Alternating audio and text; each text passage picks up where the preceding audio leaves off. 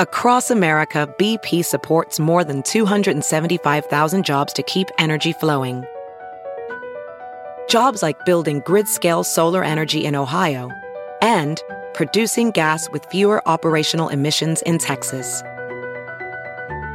It's and, not or. See what doing both means for energy nationwide at bp.com/investing in America. Have you heard you can listen to your favorite news podcasts ad-free? Good news. With Amazon Music, you have access to the largest catalog of ad-free top podcasts included with your Prime membership. To start listening, download the Amazon Music app for free or go to amazon.com/ad-free news podcasts. That's amazon.com/ad-free news podcasts to catch up on the latest episodes without the ads. The summer is coming to an end and we're all getting back to business. And this fall, if your company is going to invest in just one new technology, make sure it's a new phone system. Phone.com, the same people who invented VoIP phone service, delivers the most comprehensive suite of features, including talk, text, fax, audio, and video conferencing, and more at the lowest price. With Phone.com, your team can be accessible on any device from anywhere, anytime. Phone.com has advanced call screening features, so you can screen calls based on caller ID or time of call, and you can even block pesky robocalls. Phone.com even has 24/7, 365-day U.S.-based support. Phone.com's service is fully scalable for growing businesses. Your company can sound and look larger and feel bigger and more professional. Phone.com service is so advanced and reliable that we at the Thom Hartmann program decided to move our service to them. For a limited time, you can go to phone.com and use the code THOM, T-H-O-M, to receive 20% off any monthly plan. It's so easy to remember. Go to phone.com.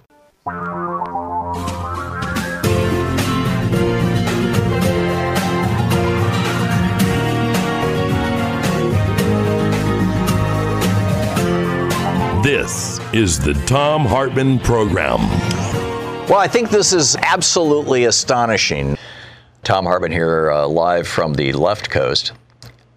We have a president of the United States who just asked a foreign country to bar two members of the United States Congress from visiting that country, and that country is an ally of the United States.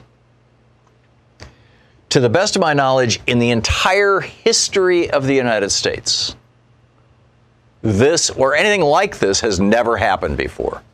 I have no recollection of any president ever.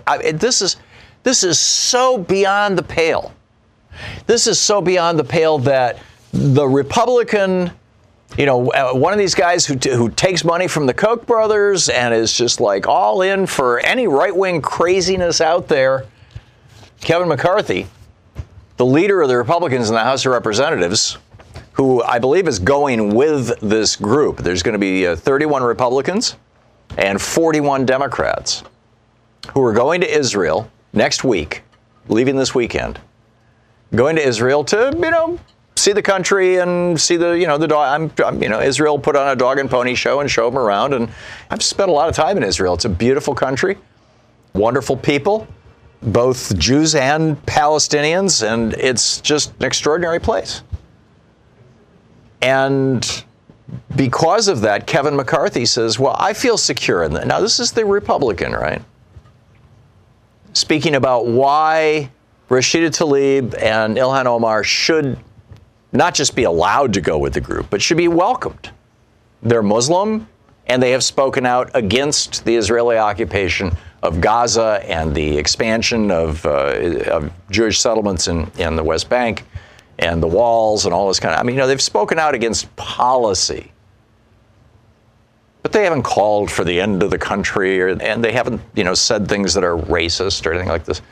Here we have the President of the United States speaking out essentially against free speech in the United States, against the right of members of Congress to hold public opinions that are contrary to his. Anyhow, Kevin McCarthy said, I feel very secure in this, that anyone who comes with open ears, open eyes, and an open mind will walk away with an understanding, just as all these members here do, that this bond, and he's talking about the bond between Israel and the United States, is unbreakable. I think, and then, speaking specifically about Tlaib and Omar, he says, I think all should come. So that's Kevin McCarthy, the head of the Republicans in the House of Representatives, the guy who would be Speaker of the House if Nancy Pelosi was, if we didn't have a Democratic majority in the House. And then right after he says that, Steny Hoyer, who's leading a delegation of Democrats, same time, I believe 41 Democrats, he says, yeah, of course.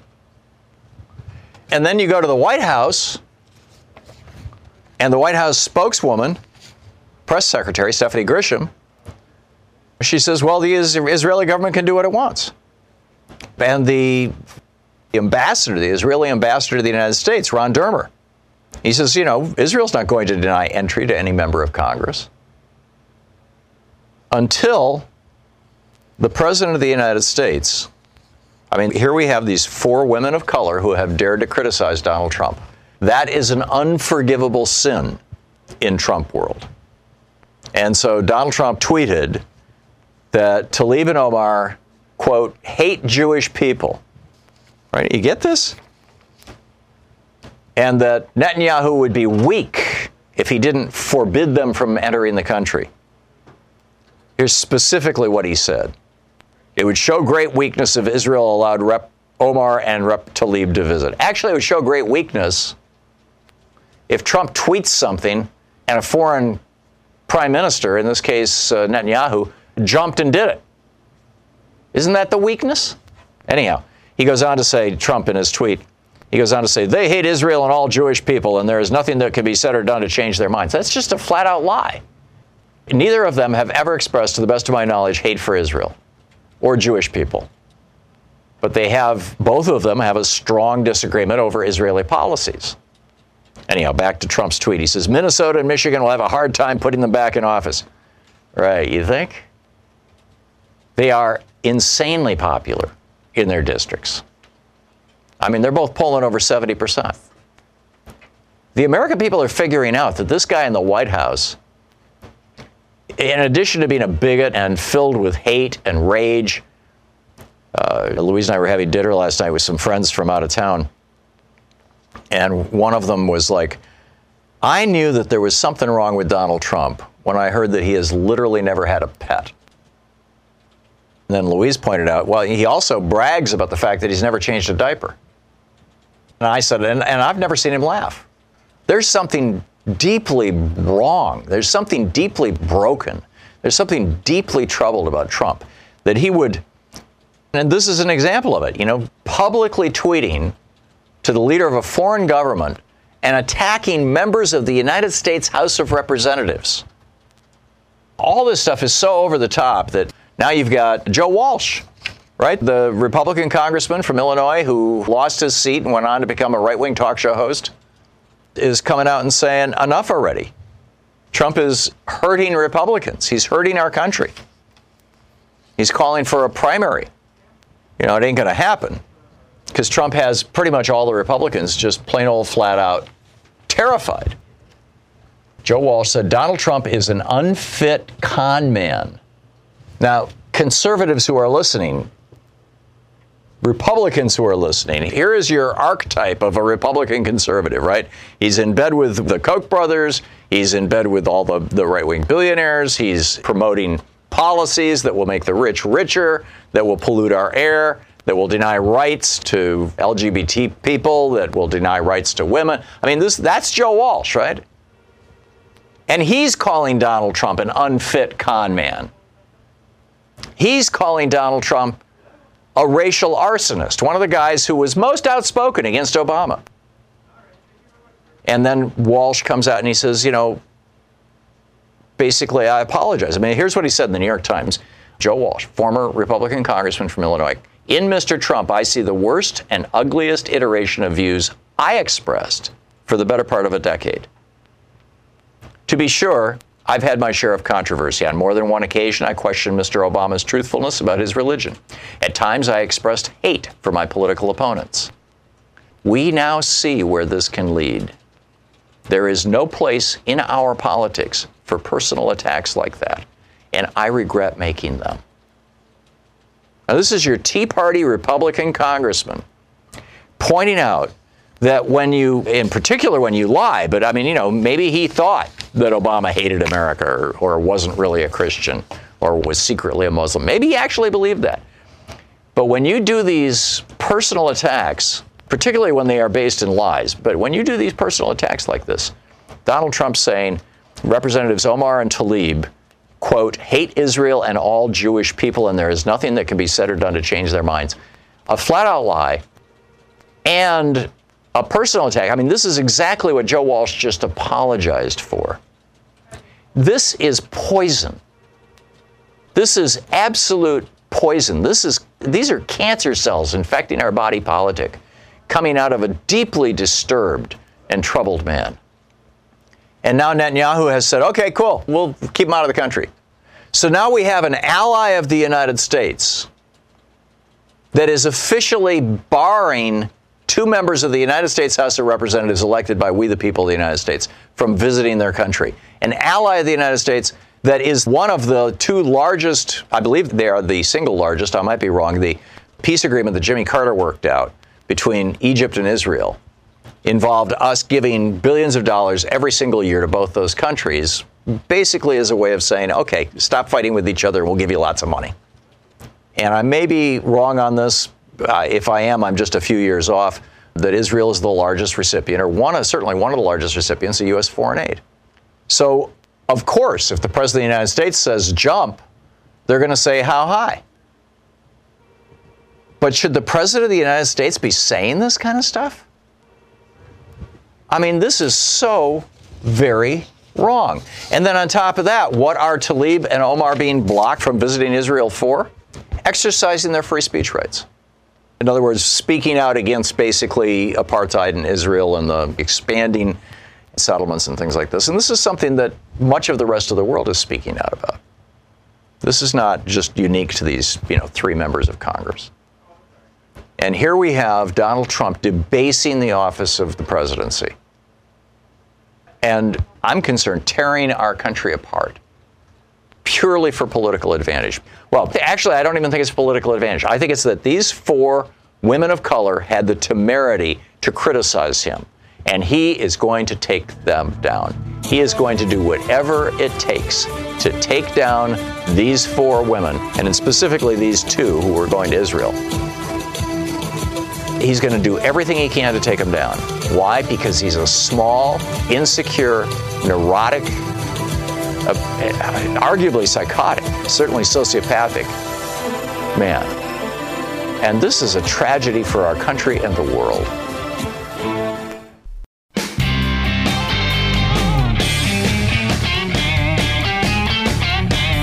So Elizabeth Warren just tweeted, and I just retweeted, along with the hashtag cancel the trip, and I retweeted it specifically to @LeaderHoyer, which is Steny Hoyer's Twitter handle. So Elizabeth Warren tweeted, Israel does not advance its case as a tolerant democracy or unwavering U.S. ally by banning elected members of Congress from visiting because of their political views. This would be a shameful, unprecedented move. I urge Israel's government to allow Ilhan Omar, it's @Ilhan MN and at Minnesota, and Rashida Tlaib entry. And I also retweeted Dean Obeidallah, also with the hashtag cancel the trip. He's tweeting to Nancy Pelosi. He says, Dear Speaker Pelosi, please condition future aid to Netanyahu on the promise that he allow entry to all members of the U.S. Congress and that he won't discriminate based on race or religion. After all, we give him over $3 billion in our tax dollars a year. Please use that leverage. Thanks. That's Dean Obeidallah, one of my colleagues on Sirius XM. Dean is also an American Muslim and speaks very eloquently about these issues. So anyway, pick up some of your thoughts. Julie in St. Louis, Missouri. Hey, Julie, what's up?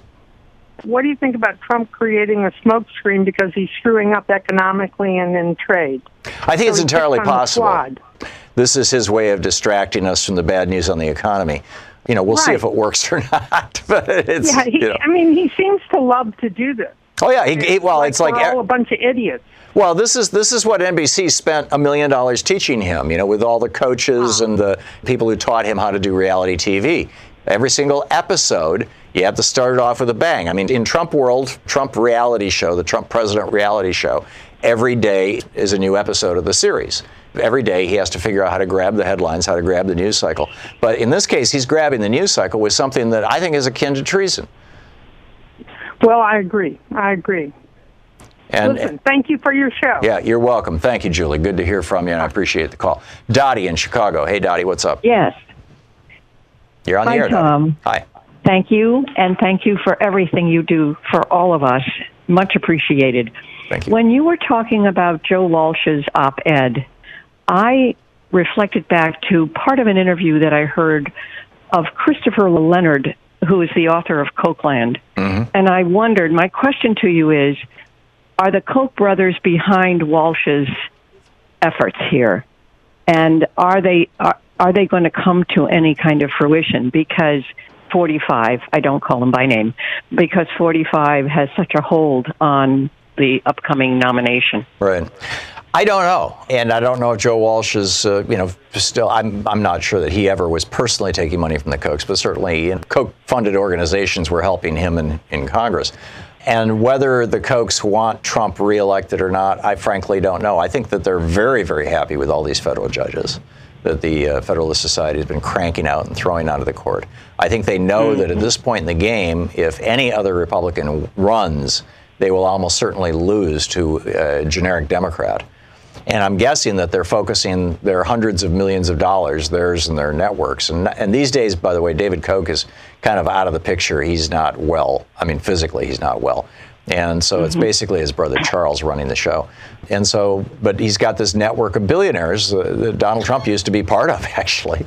And in the last election, I think they threw in, $800 million, almost $1 billion. It's a mind-boggling amount of money. I think they're going to be focusing that money on individual state races because they want to get to 34 states so that they can call a constitutional convention and rewrite a constitution, and the U.S. Senate so that they can continue getting right-wing judges put on the federal courts.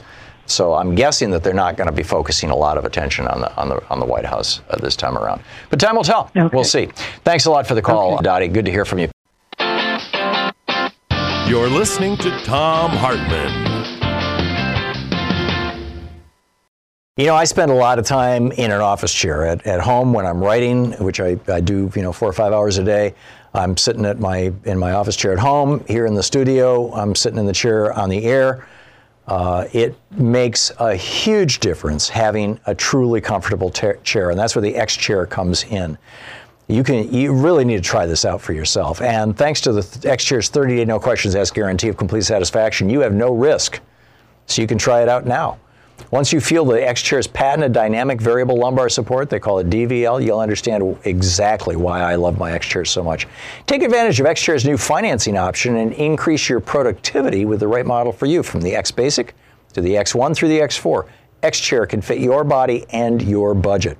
The X Chair is on sale now for $100 off. Just go to xchairtom.com now. That's xchairtom.com, or call 1-844-4XChair. Go to xchairtom.com now and use the code XWheels, and you get a free set of the new X Wheels with your chair. xchairtom.com.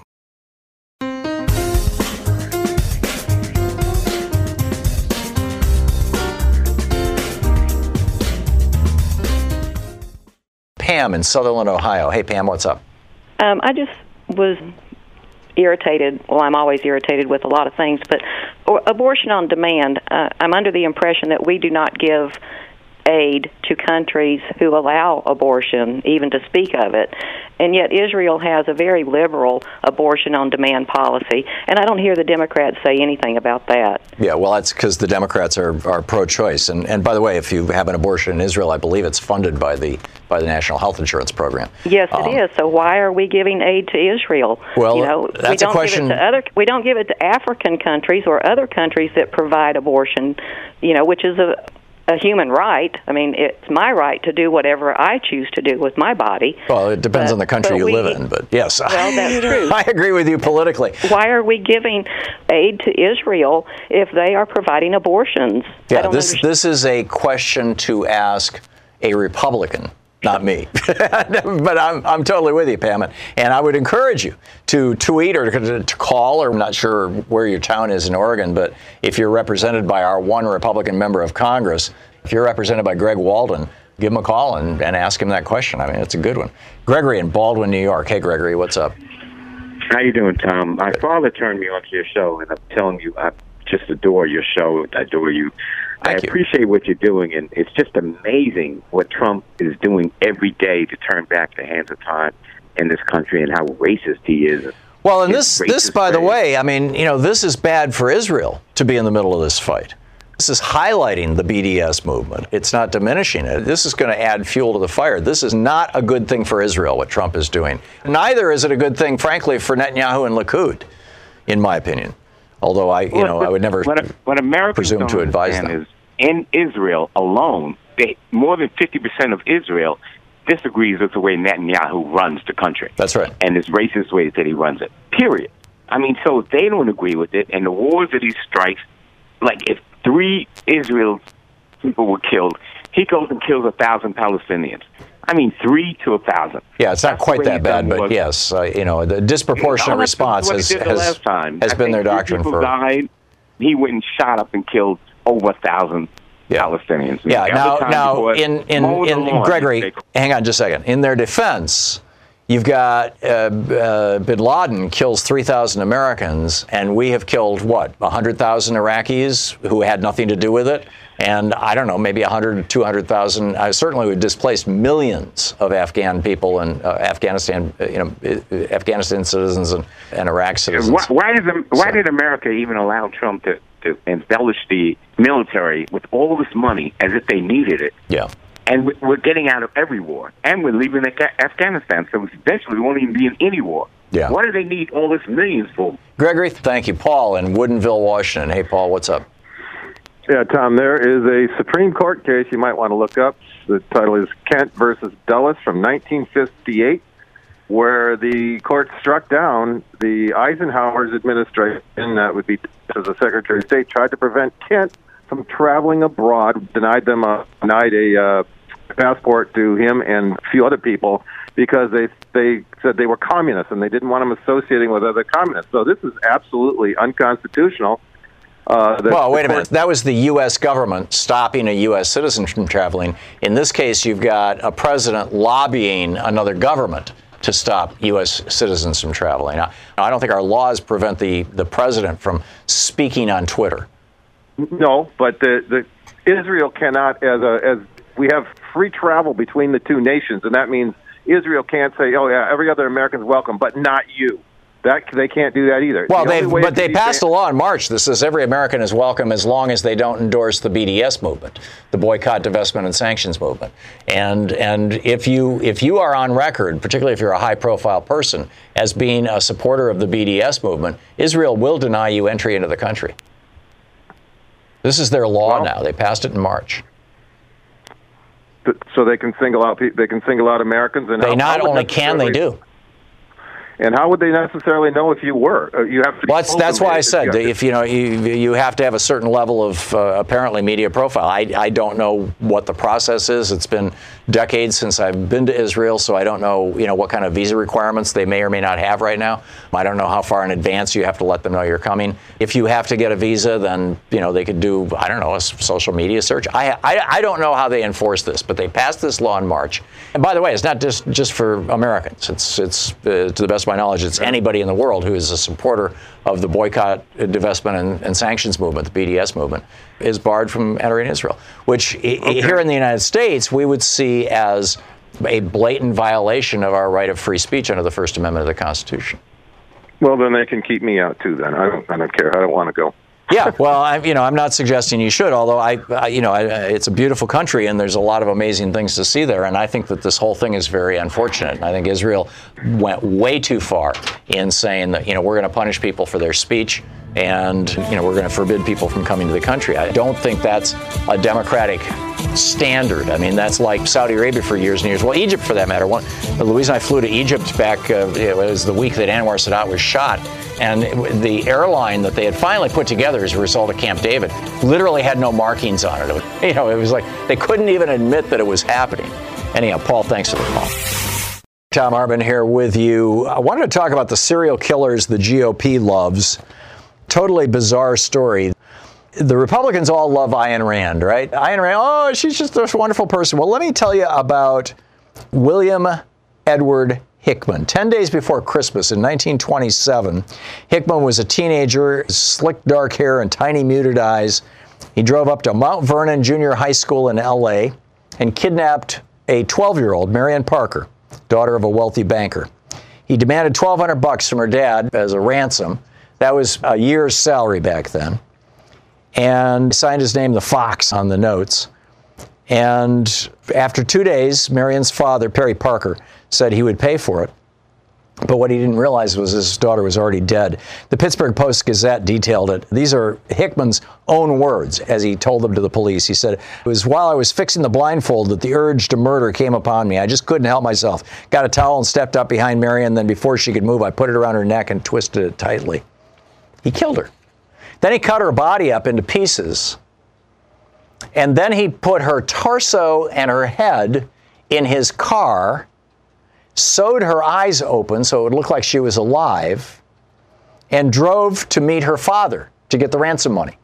He held a shotgun in the door to keep her father far enough away that he couldn't tell that his daughter was actually dead, picked up the $1,500, got back in the car, opened the back door, and let the body fall out on the street and drove off while Perry Parker, her father, fell to his knees screaming as he realized that all it was his daughter's torso and head. This guy was the guy that Ayn Rand used as the model for her heroes in her books. She talks about it. I mean, she literally writes about it in her journals. And I've got an article up on Raw Story and on Common Dreams and on Alternet right now that has all the quotes in it and like that. Ayn Rand says, Hickman said, "I am the state. What is good for me is right." She said it was a perfect articulation. She said, "This is the best and strongest expression of real man's psychology I've ever heard." And this is a guy who boasted about killing a 12-year-old girl.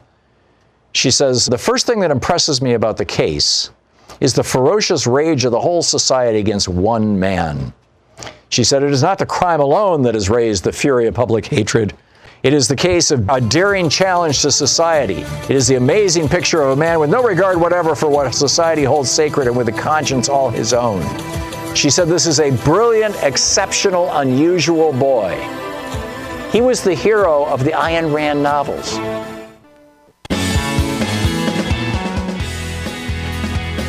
Welcome back. Thom Hartmann here with you. So I was sharing with you the story of William Edward Hickman, the sociopathic murderer who killed and dismembered a 12-year-old girl in Los Angeles in 1927. It was the crime of the century. In 1929, he was on trial. He was arrested here in Oregon.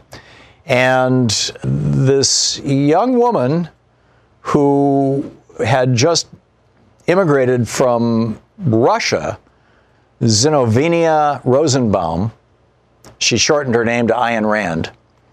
She was just totally enamored by this guy. I mean, she was in love with him. A man who lived exclusively for himself, a narcissistic sociopath, the kind of man who would sell out his country for his own pleasure, the kind of man who would brag about grabbing women by the genitals because he could, the kind of man who would revel in the pain parents would feel when their children are torn away from their arms and put in freezing cages. Yeah, Hickman was that and worse.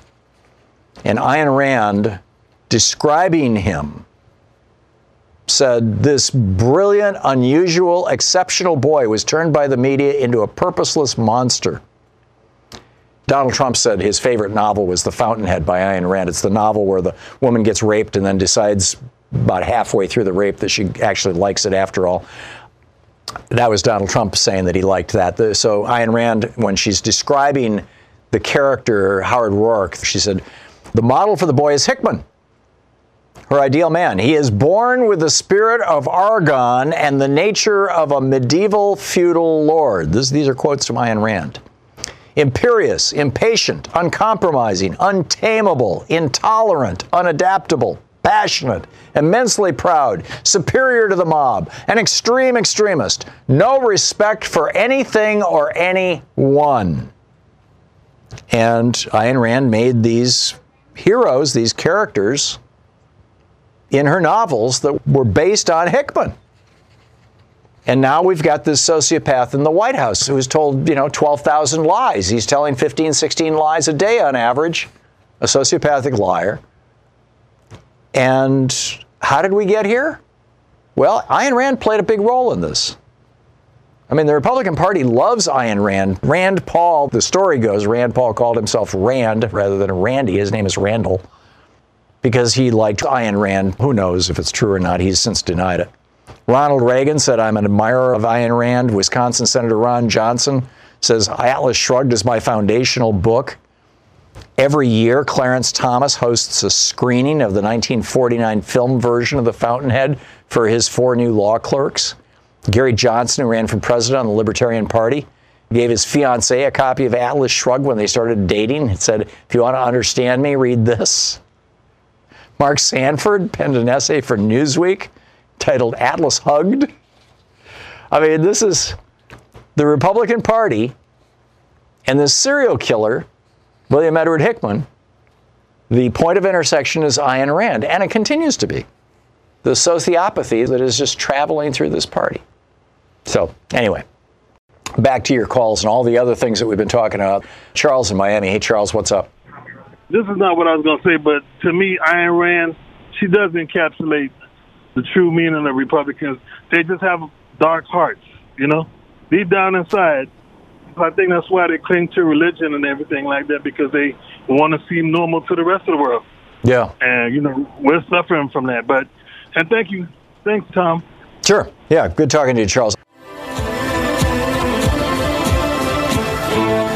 You're listening to Thom Hartmann. Visit thomhartmann.com for audio and video archives. I'm hearing a jet go over right now. It's the military training exercises here in Portland. And, you know, it's the daytime. It's not a big deal. But, you know, when the jets go over at night, it can wake you up.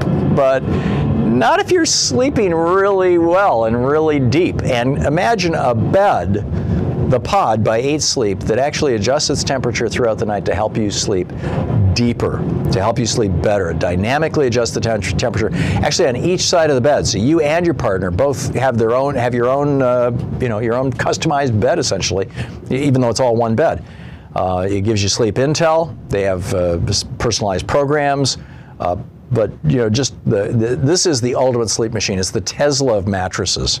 Try the Pod for 100 nights, and if you don't love it, they'll refund your purchase and arrange a free pickup. Only at 8sleep.com/Tom, because the better you sleep, the better you everything, right? They already sold out their first 2 batches. They're going fast. For a limited time, get $150 off your purchase when you go to 8sleep.com/Tom. That's EIGHT sleep.com/Tom.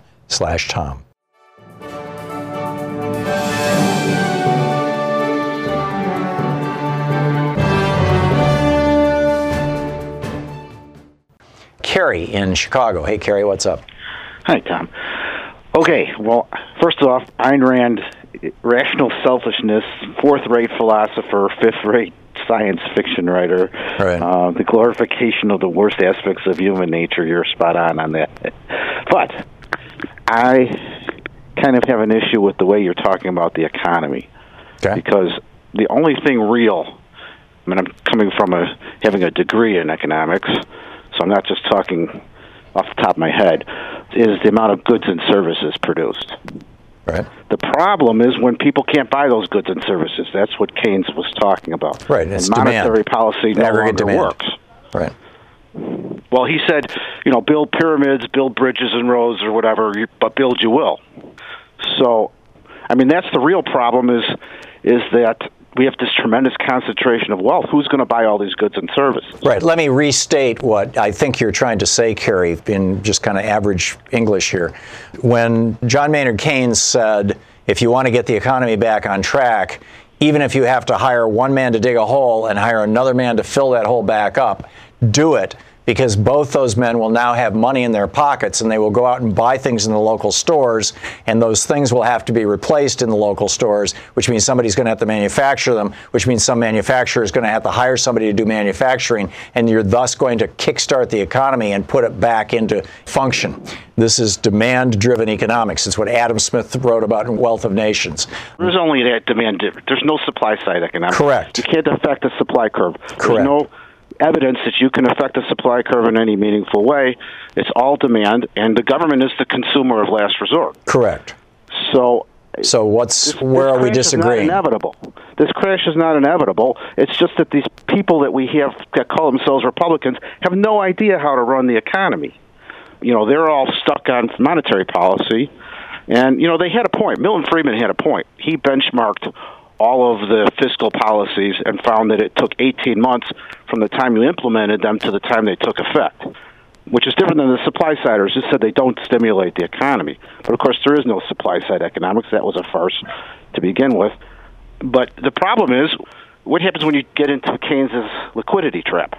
Right. Your monetary policy doesn't work. Your real interest rate's below zero. You can't get it much lower than that. Right. See, again, we're talking in econ speak here. There are basically two ways that the economy functions. One is through monetary policy, which is the government controlling the money supply and the availability of credit and the relationship between the two. And the other is fiscal policy, which is the government, for example, World War II, spending massive amounts of money that stimulated the economy, or before that, the WPA and the CCC, literally hiring millions of unemployed people to plant trees all over the United States and build the Hoover Dam, put people back to work, put money in their pockets, and created demand, which then stimulated the economy. And the Republicans get both wrong. They think that monetary policy can be used to stimulate the economy when it shouldn't be used for that ever. It should be used to stabilize the economy, except in a crisis. And they think that fiscal policy is irrelevant, that the amount of money that the government spends should be as little as possible, when, in fact, there are times when the government should be aggressively spending money in a stimulative effort, and that's the way they should be doing it, not with monetary policy. And there are other times. Your Ayn Rand rational selfishness. It's the individual, right? The government shouldn't be helping out. The government shouldn't be managing the economy. And by the way, the Atlas Society and Ayn Rand are very much radical capitalists, like monetarists. Oh, yeah. They're not as bad. And also these, what's the guy's name? Rockwell? Lew Rockwell, yeah. Lew Rockwell. Yeah, these guys with these radical right-wing hardcore markets work always and everywhere. And Keynes actually It's a religion. Yes, markets work always and everywhere, but in the long run, we're dead. Right, exactly. Yeah, another famous quote from John Maynard Keynes. Right. And the question that I always have for libertarians and followers of Ayn Rand, and for that matter, Republicans, is please name one country that has ever been run along libertarian lines, right, where the government basically... Brazil, didn't they? No, where the government basically does nothing more than run the government, the police, and the court system. Please name one country that has ever successfully done that, ever. And there are none. Actually, they tried to do that in Iraq. Well, that's exactly right. That was L. Paul Bremer's experiment. And Rumsfeld talked about that. And these guys were fairly open about it. In fact, Naomi Klein wrote a brilliant piece about it for The Nation called Iraq Year Zero. And what they were trying to do was prove, Iraq was they thought it was going to be the perfect proving ground. Literally half the economy of Iraq, half of Iraq's GDP was government-based. The government owned about 70% of all industry in Iraq. The Army was the single largest employer. The Army owned a number of the larger factories, particularly the armaments producers. And so what they did when they came in, when we took down Iraq, is they fired everybody who was a government employee, including 500,000 men in the Army and all the people who worked in all the industries. And then they said, okay, Iraq is open for business. And they expected, these idiots fully expected the capitalists from all over the world would go, oh boy, we can go to Iraq and there's no rules, there's no regulations, there's no limits, and we can rebuild that country and make a fortune. And instead, what happened? It descended into absolute hell. These people are crazy. Yeah, they really and truly are. Now than when I called you. Yeah, there you go. Kerry, thanks a lot for the call. It's good to hear from you, and it's always good to talk economics with an economist. It's the Thom Hartmann Program. Viagra for your brain. Just don't tell Limbaugh he'll want some. I'll be right back. Stick around.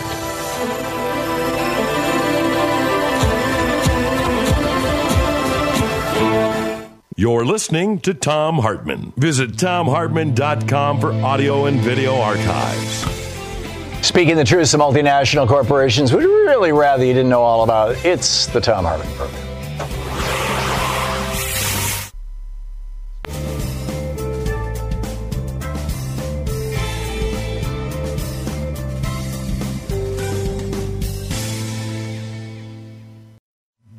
This is the Thom Hartmann Program.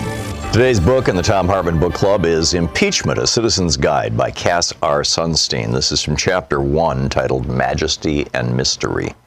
It's an old story, and it's probably even true. When the authors of the new American Constitution declared, after their months of work in Philadelphia, that they had finally reached consensus, one Mrs. Powell shouted a question to the revered Benjamin Franklin, then 81 years old. Dr. Franklin, what have you given us, a monarchy or a republic? He gave this answer: A republic, if you can keep it.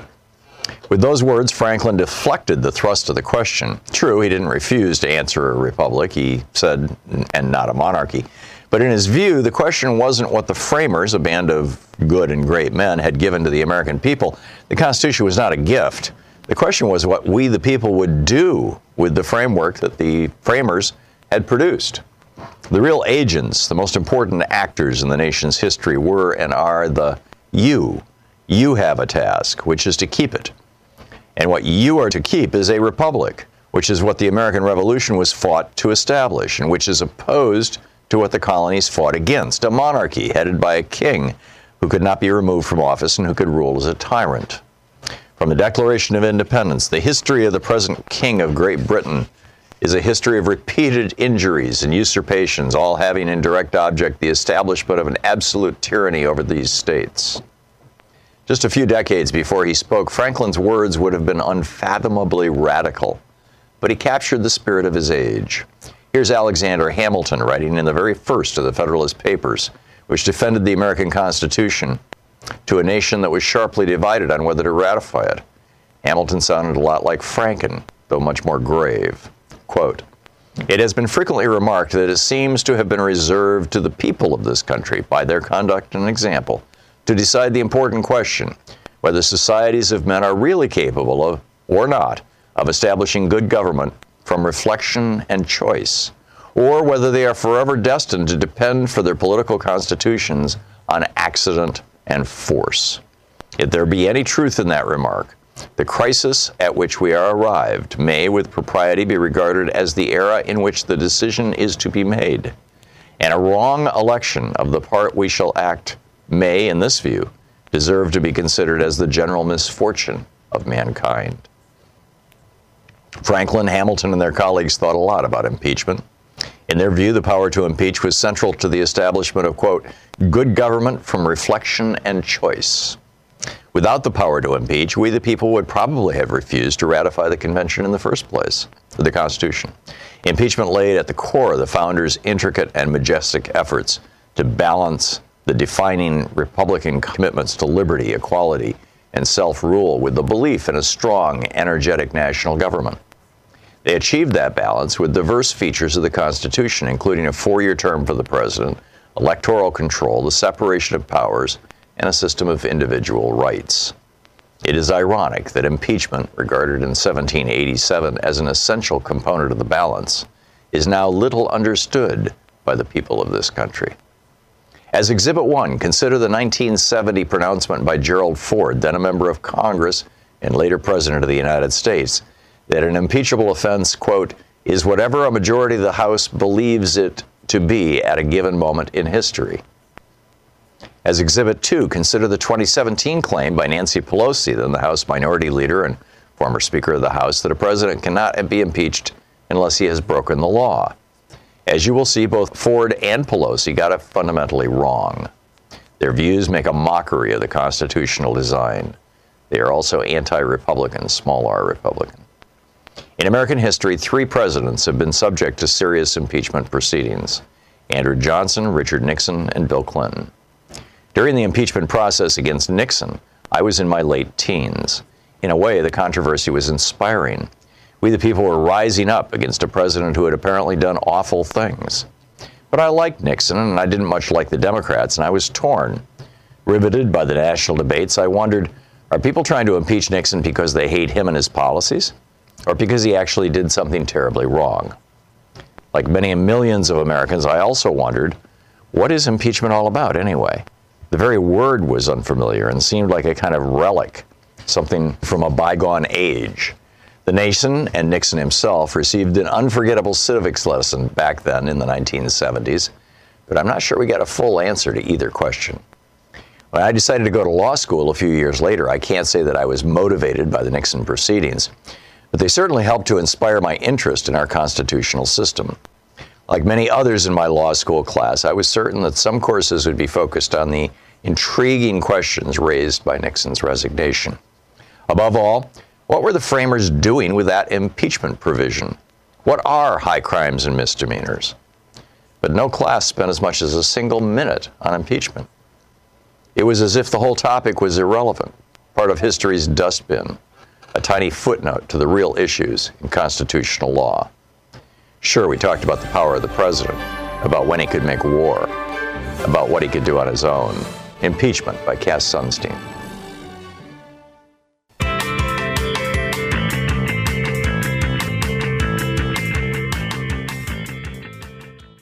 You know, a lot of people associate cannabinoids, medical marijuana, all this kind of stuff with sleeping at night.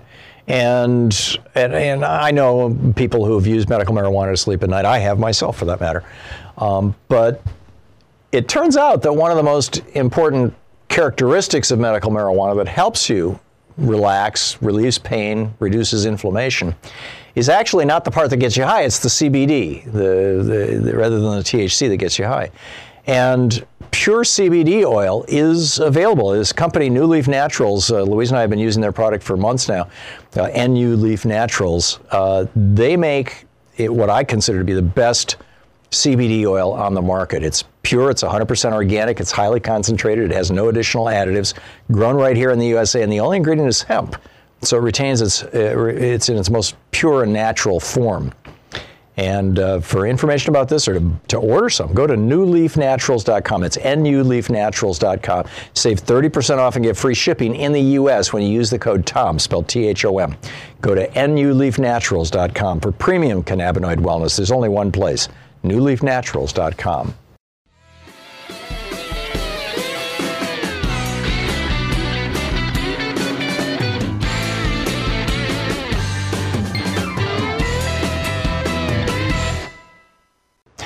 Boy, it's been a long time since we've talked to our old buddy Don Siegelman, the former governor of Alabama, who Karl Rove, in my opinion, massively, illegally, immorally, and wrongly took down and committed horrible crimes against. Karl Rove committed the crimes. Governor Don Siegelman is on the line with us. free-don.org is his website. His Twitter handle is Don Siegelman. Governor, welcome back. Hey, thank you, Tom. I'm glad to be back. It's great to have you with us. It's been a long time since we've talked. I wanted to discuss with you, there's a bunch of things I'd like to cover, actually. Let's start with the death of Jeffrey Epstein. You, as governor of Alabama, oversaw prison systems. You, after Karl Rove got done with you, were in a federal prison. And I'm guessing you have more than a passing familiarity with suicide watches in prisons. Well, I volunteered for Suicide Watch while I was in Oakdale Federal Prison. Let me say that it is taken very seriously by wardens. The worst things that can happen in a prison is a murder of an inmate by another inmate or by a guard or a suicide, because it reflects poorly on the warden and diminishes their chances of promotion. So they do everything possible to prevent a suicide. At Oakdale, which is a podunk prison in the swamps of Louisiana, there is a glass cell, a small glass cell, with a raised cement platform with a mattress on it and sheets. There is no overhead structure which could be used by the inmate to hang himself. There is no way for the inmate to hurt themselves without being observed for two reasons. One, there are guards watching 24 hours a day, 3 shifts, different guards coming in every 8 hours, viewing the suicide cell. In addition to that, there are inmates who serve as volunteers and sit outside of the glass structure.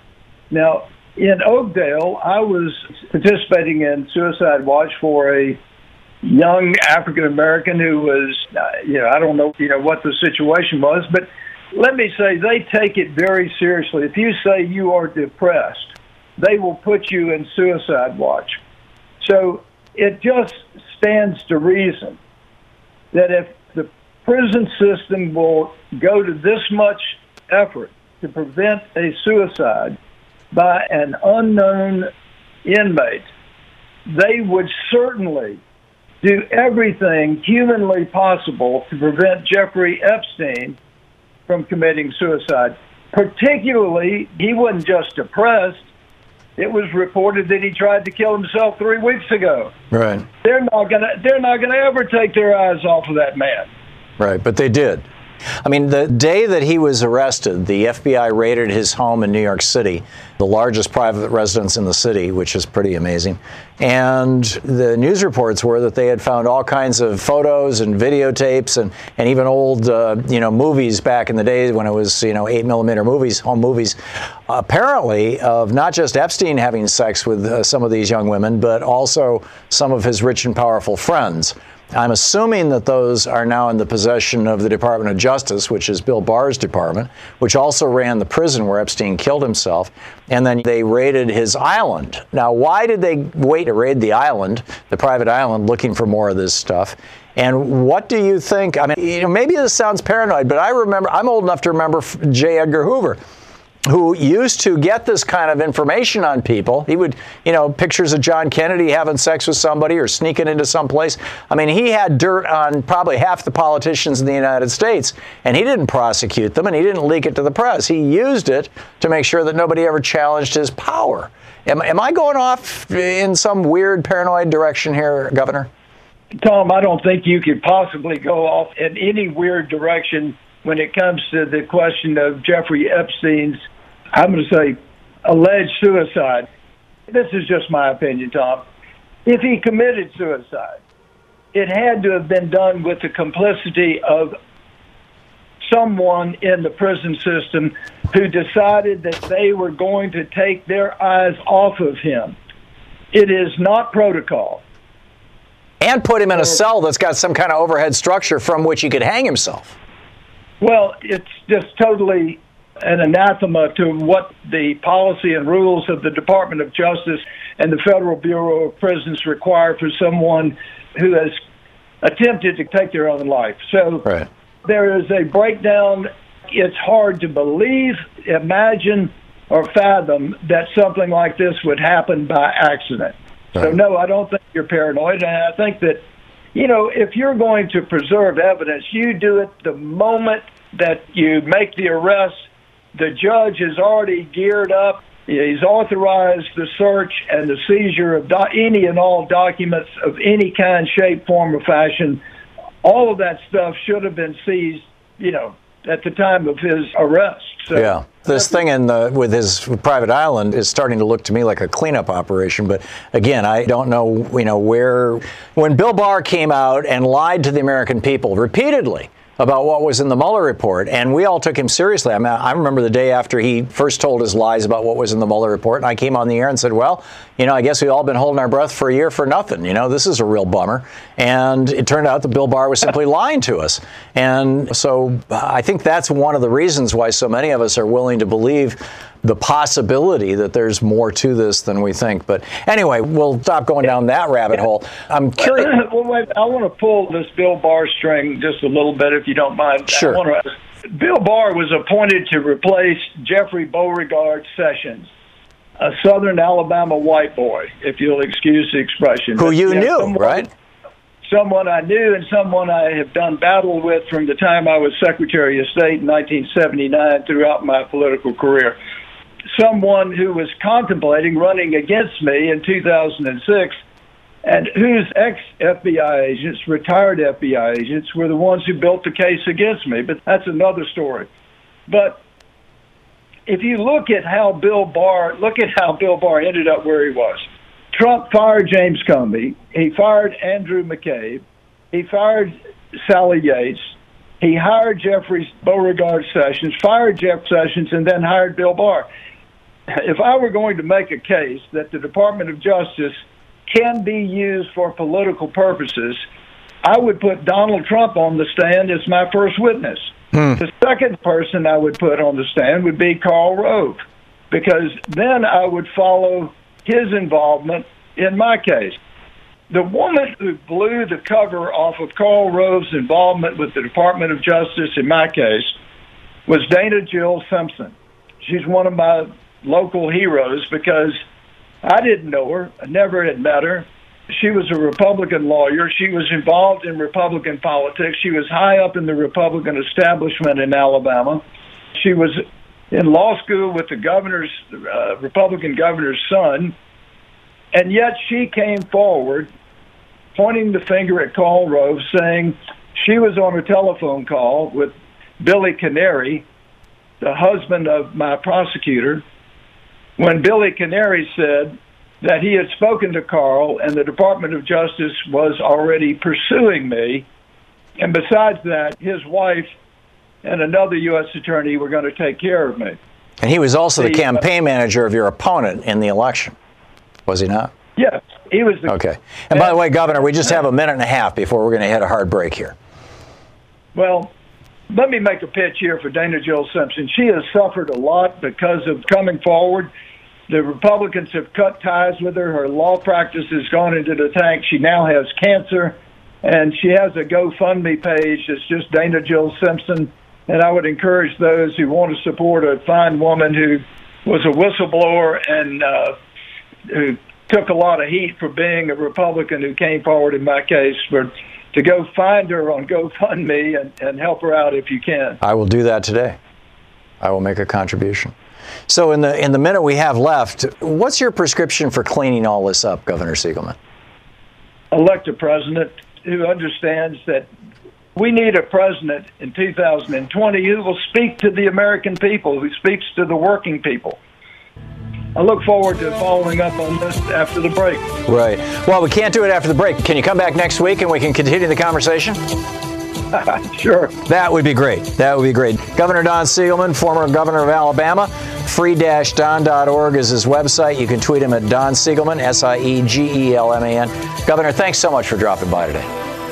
Thank you, Thom. It's great talking with you.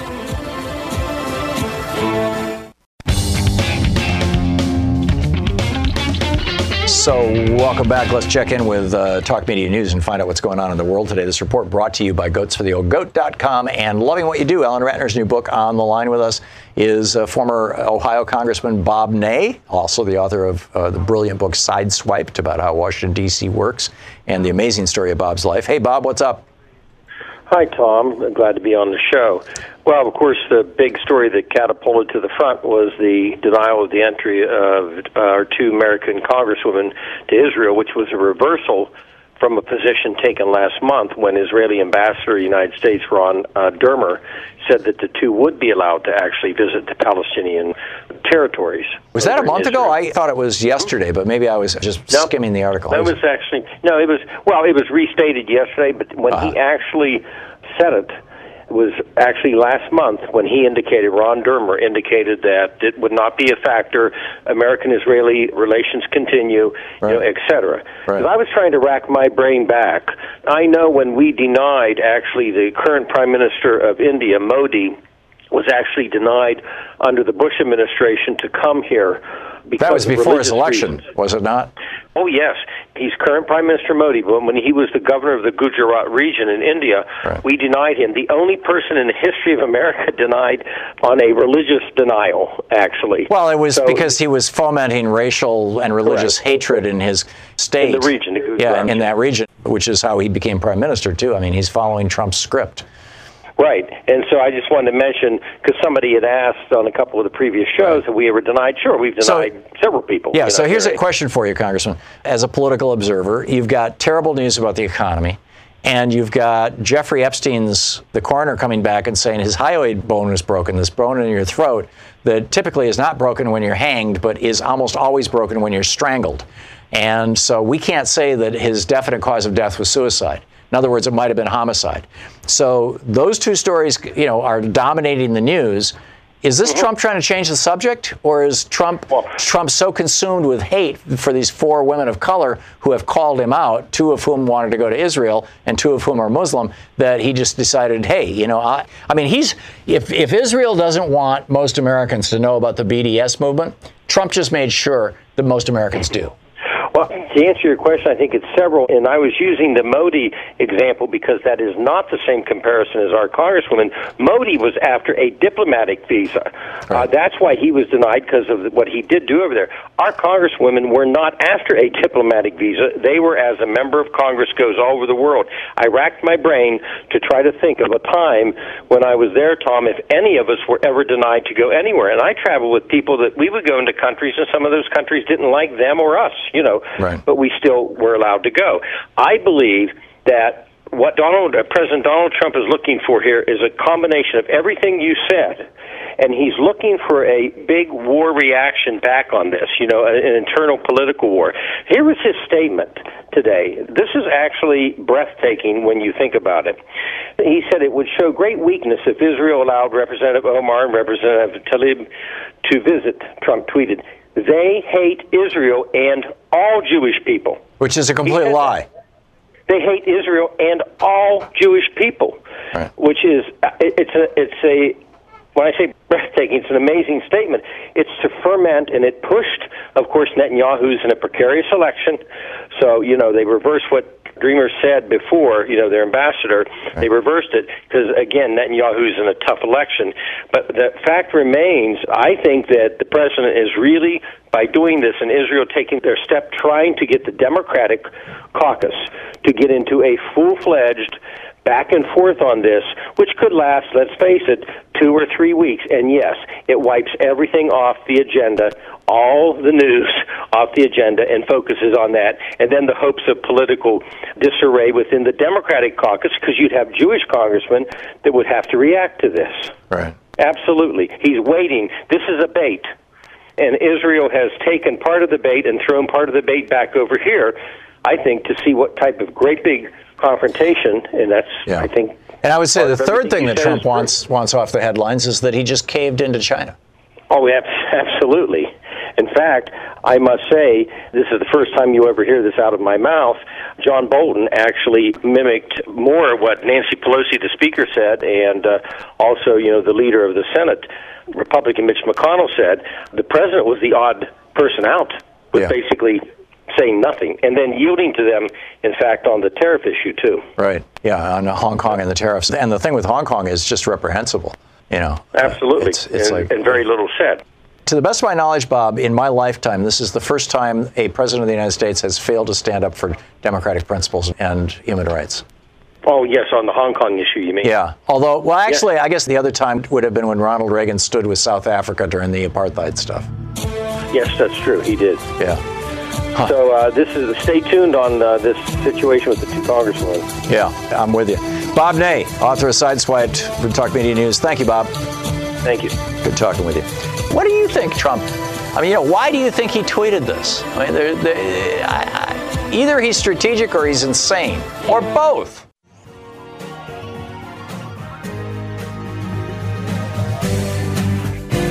We'll be back with more of the news and more of my thoughts and yours in this kind of national town hall meeting we have here every day on the Thom Hartmann program. And in the meantime, don't forget, democracy is not a spectator sport. Never was intended to be.